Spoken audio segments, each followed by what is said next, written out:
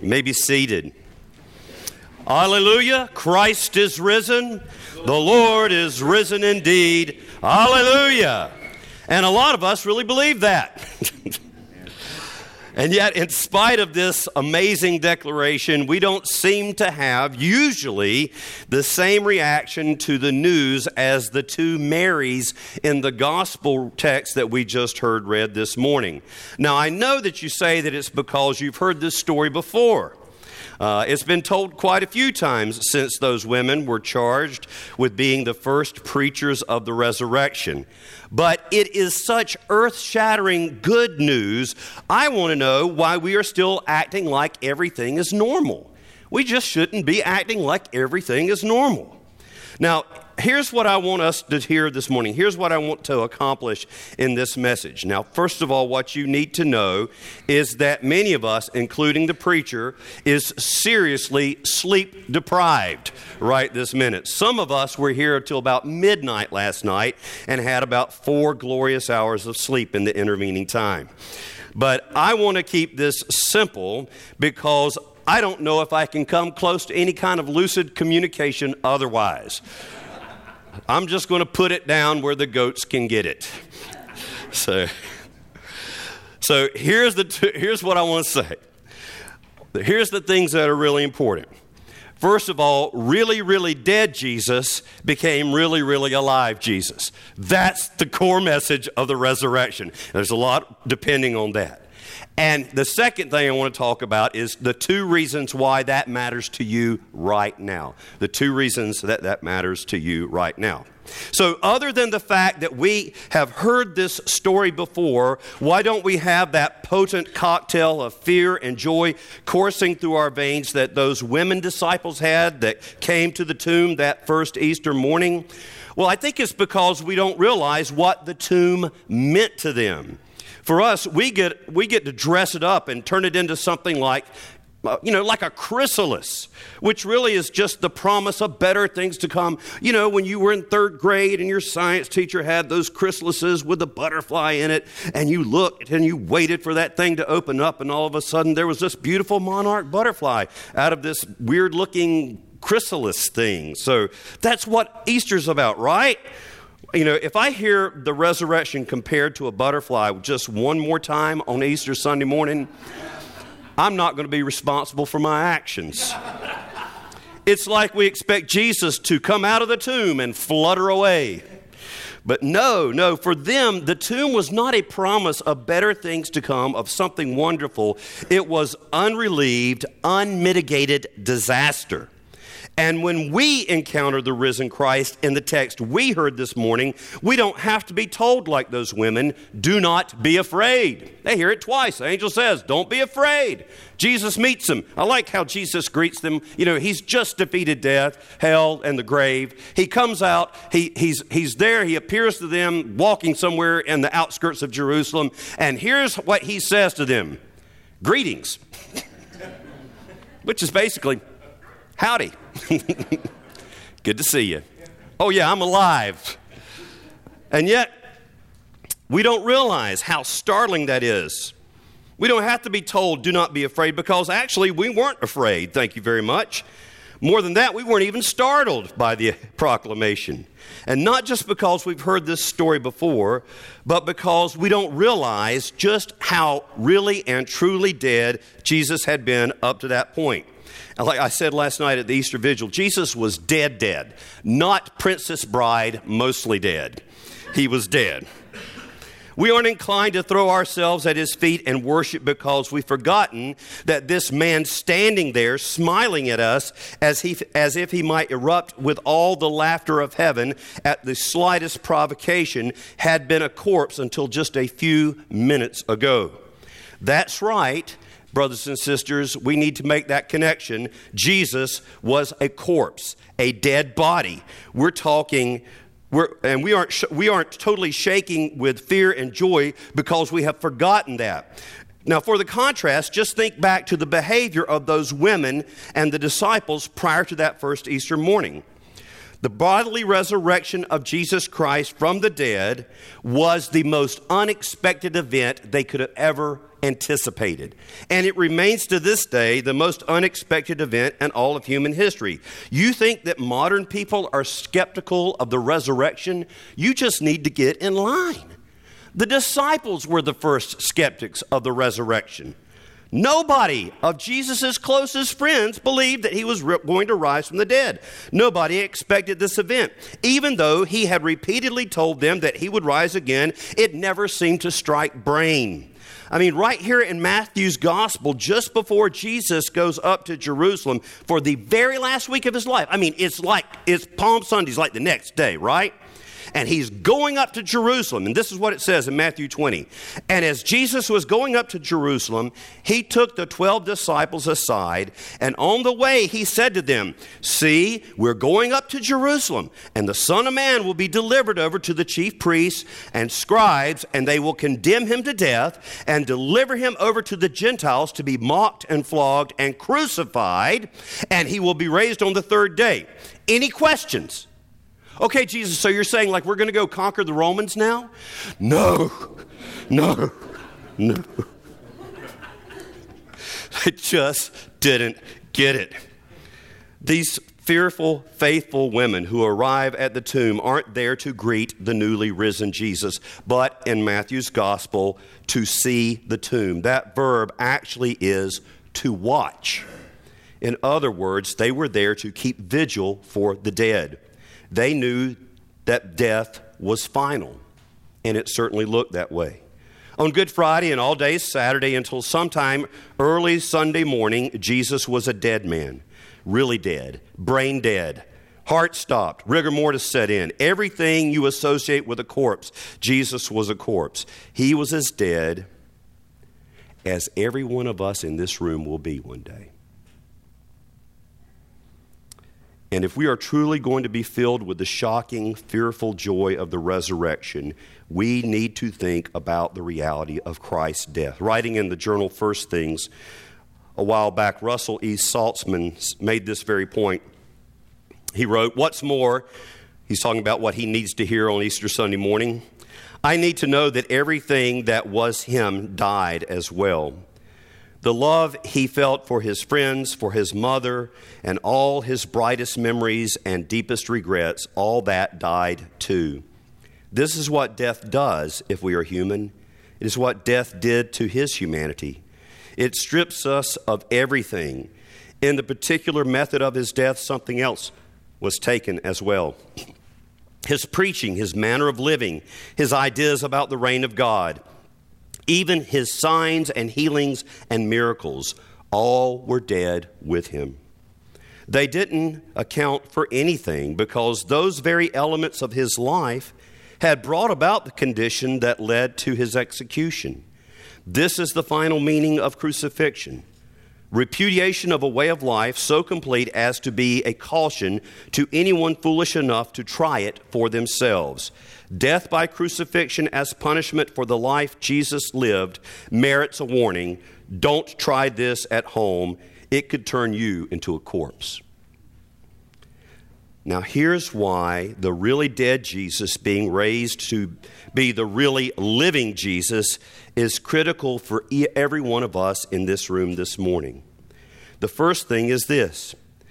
You see, we want good things to happen to good people and bad things to happen to bad people. This is a basic human desire. We long to see good things happen to good people and bad things happen to bad people. But brothers and sisters, that is not how our lives work out in our experience, and it's not how the broader world beyond our lives works out either.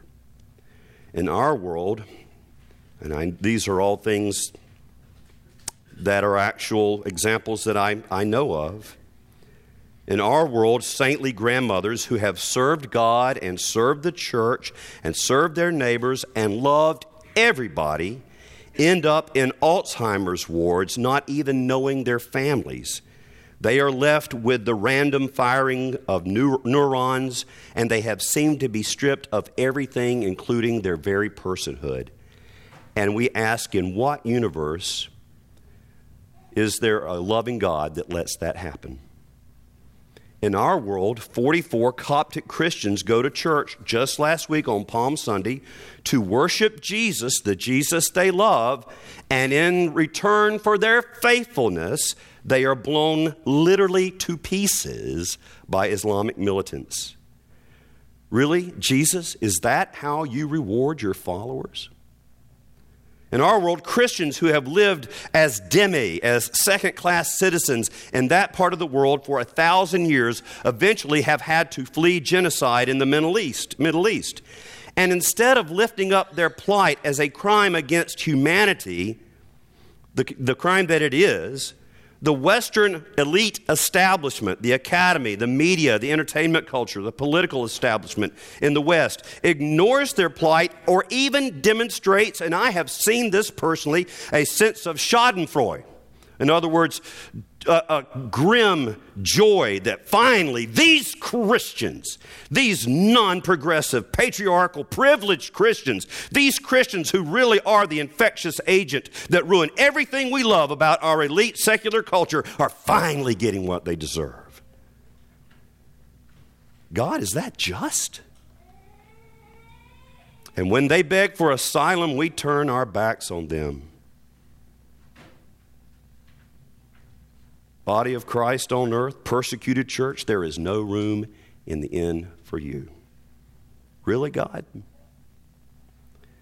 In our world, poor Christians are among the most generous people. I've seen it in our own church, giving away resources that they desperately need for the furtherance of the gospel and the alleviation of other people's need.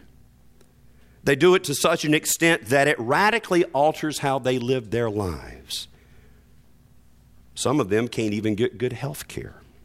Some of them have to live in very dangerous places right here in Winston-Salem. Did you know there are dangerous places in Winston-Salem? Yet nominal rich Christians drop $50 in the offering plate once a year because, hey, if they actually gave more than that, well, they couldn't rent that villa in the Virgin Islands that they planned to this year. How is that just? In our world, a young Christian couple who has gone to enormous lengths, a clergy couple who has gone to enormous lengths to conceive a child, their only child, have found that their 4-month-old little boy has developed an aggressive brain cancer that up to this point in every other case has a 100% mortality rate before the child reaches 12 months old. In what world is that allowed by a good and loving God? In light of this, here is why the resurrection matters to all of us in this room. Listen to this. The resurrection, the crucifixion and resurrection of Jesus is the only narrative. The crucifixion and resurrection of Jesus is the only narrative that makes sense of this world. The only thing that makes sense of a world like this one is that the very best of us, the purest of us, the most loving of us, the most giving of us, the one who identified himself as the one who came among us to serve, this one God allows to be stripped, beaten, nailed to a tree, to die of a combination of blood loss, suffocation, and exposure, while a carnival of hate revels at the foot of the cross. And here's why it makes sense of the world. First of all, it is because we serve a God who is willing to enter into the human suffering that I have cataloged for you this morning at its most profound, deep, and painful level. Whenever someone comes to me, and they do, and I understand it, with a seething anger in their heart at the way the universe is working out, and they say, why would God let this happen? Well, first of all, brothers and sisters, God never wanted it to happen.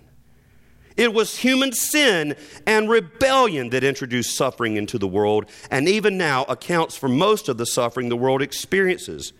But before we even go any further than that, I want to take those people and stand them in front. I know how this hurts. I've seen it in my life and the lives of my own children. But we need to just go. This is why I do think the crucifix is a good thing to have somewhere in the church. Because when we feel like, why would God let this happen to me? We need to stand and look at his stripped, agonized son nailed to a cross for about 15 minutes and just let that sink in. Because God let that happen to the best of us. Because he wanted to do something about the way this world is. And it began with him entering into our suffering. The late C. Kilmer Myers, they called him Kim, Episcopal minister in New York, used to tell a story of Emma, who was a survivor of the Holocaust, who regularly at 4 p.m. each day came to stand outside his church on the Lower East Side of Manhattan and scream imprecations at Jesus. Finally, one day, Kim went out the door and down to the street and said to Emma, "Why don't you go inside and tell him yourself?" She disappeared into the church, and after an hour had passed, Kim didn't hear anything, and he was worried about her, and so he went in to check in on her, and he found Emma prostrate under the crucifix, absolutely still. Reaching down, he touched her shoulder, and she looked up at him with tears in her eyes, and she said, "After all, he was a Jew too."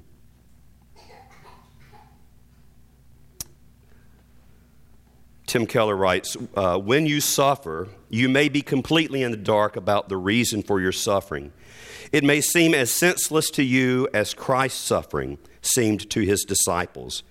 But the cross tells you what the reason isn't. It can't be that God doesn't love you. It can't be that he has no plan for you. It can't be that he has abandoned you. Jesus was abandoned and paid for our sins so that God the Father would never abandon you. The cross proves that he loves you and understands what it means to suffer. It also demonstrates that God can be working in your life, even when it seems like there is no rhyme or reason to what is happening. But there is another even more profound reason why the crucifixion and resurrection of Jesus is the only narrative that makes sense of our lives. It is that this righteous man who died a death he did not deserve was vindicated by God. Because all that happened to Jesus, his death and his resurrection, in that God says that is not the end of the story. Instead, before daybreak, 3 days after his crucifixion, God raises Jesus Christ from the dead, and he comes striding out into the world that rejected, tortured, and killed him and says, "All authority in heaven and on earth are given to me." Brothers and sisters, if there is no resurrection, then yes, maybe this world is senseless and maybe suffering has no meaning. But because there is a resurrection from the dead, your life doesn't have to end in a grave. Your life in Christ can be, the grave can become a portal that takes you into Christ's glory with the promise of a future resurrection as well. Everything that you have ever loved and cared about will be taken away by death. But if you are connected to Christ, if you cling to the one who has gone through death and hell and back again for you, if you say, "Jesus, save me, remember me when you come into your kingdom," he will tell you, "Today you will be with me in paradise," and he will take your lifeless corpse by the hand and drag you into a life you could have never imagined before. A life that is better than anything you have ever experienced here. But here's the great news. Here's the great news. Here's the exciting thing. The life that God has in store for you is going to be a lot like, you're not going to expect what I'm about to say, your ordinary life. It's just going to be everything you love about ordinary life, only better. Listen to what, again, our Father who art in heaven, in Manhattan, Tim Keller says. He says about the resurrection, if you can't dance and you long to dance, I can't dance. In the resurrection, you'll dance perfectly. If you're lonely in the resurrection, you will have perfect love. If you're empty in the resurrection, you will be fully satisfied. Ordinary life is what is going to be redeemed. There is nothing better than ordinary life except that it's always going away and falling apart. Ordinary life is food and work and chairs by the fire and hugs and dancing and mountains. This world, God loves it so much that he gave his only son so we and the rest of this ordinary world could be redeemed and made perfect. And that is what is in store for us.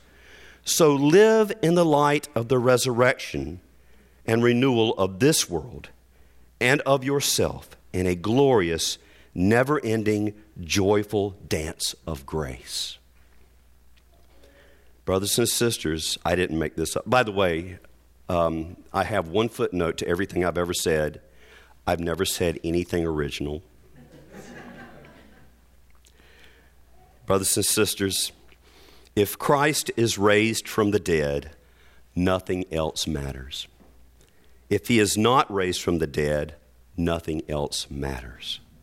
Why are we acting like everything is business as usual? Christ is risen. He is risen indeed. Now go live it out. In the name of the Father, and of the Son, and of the Holy Spirit. Amen.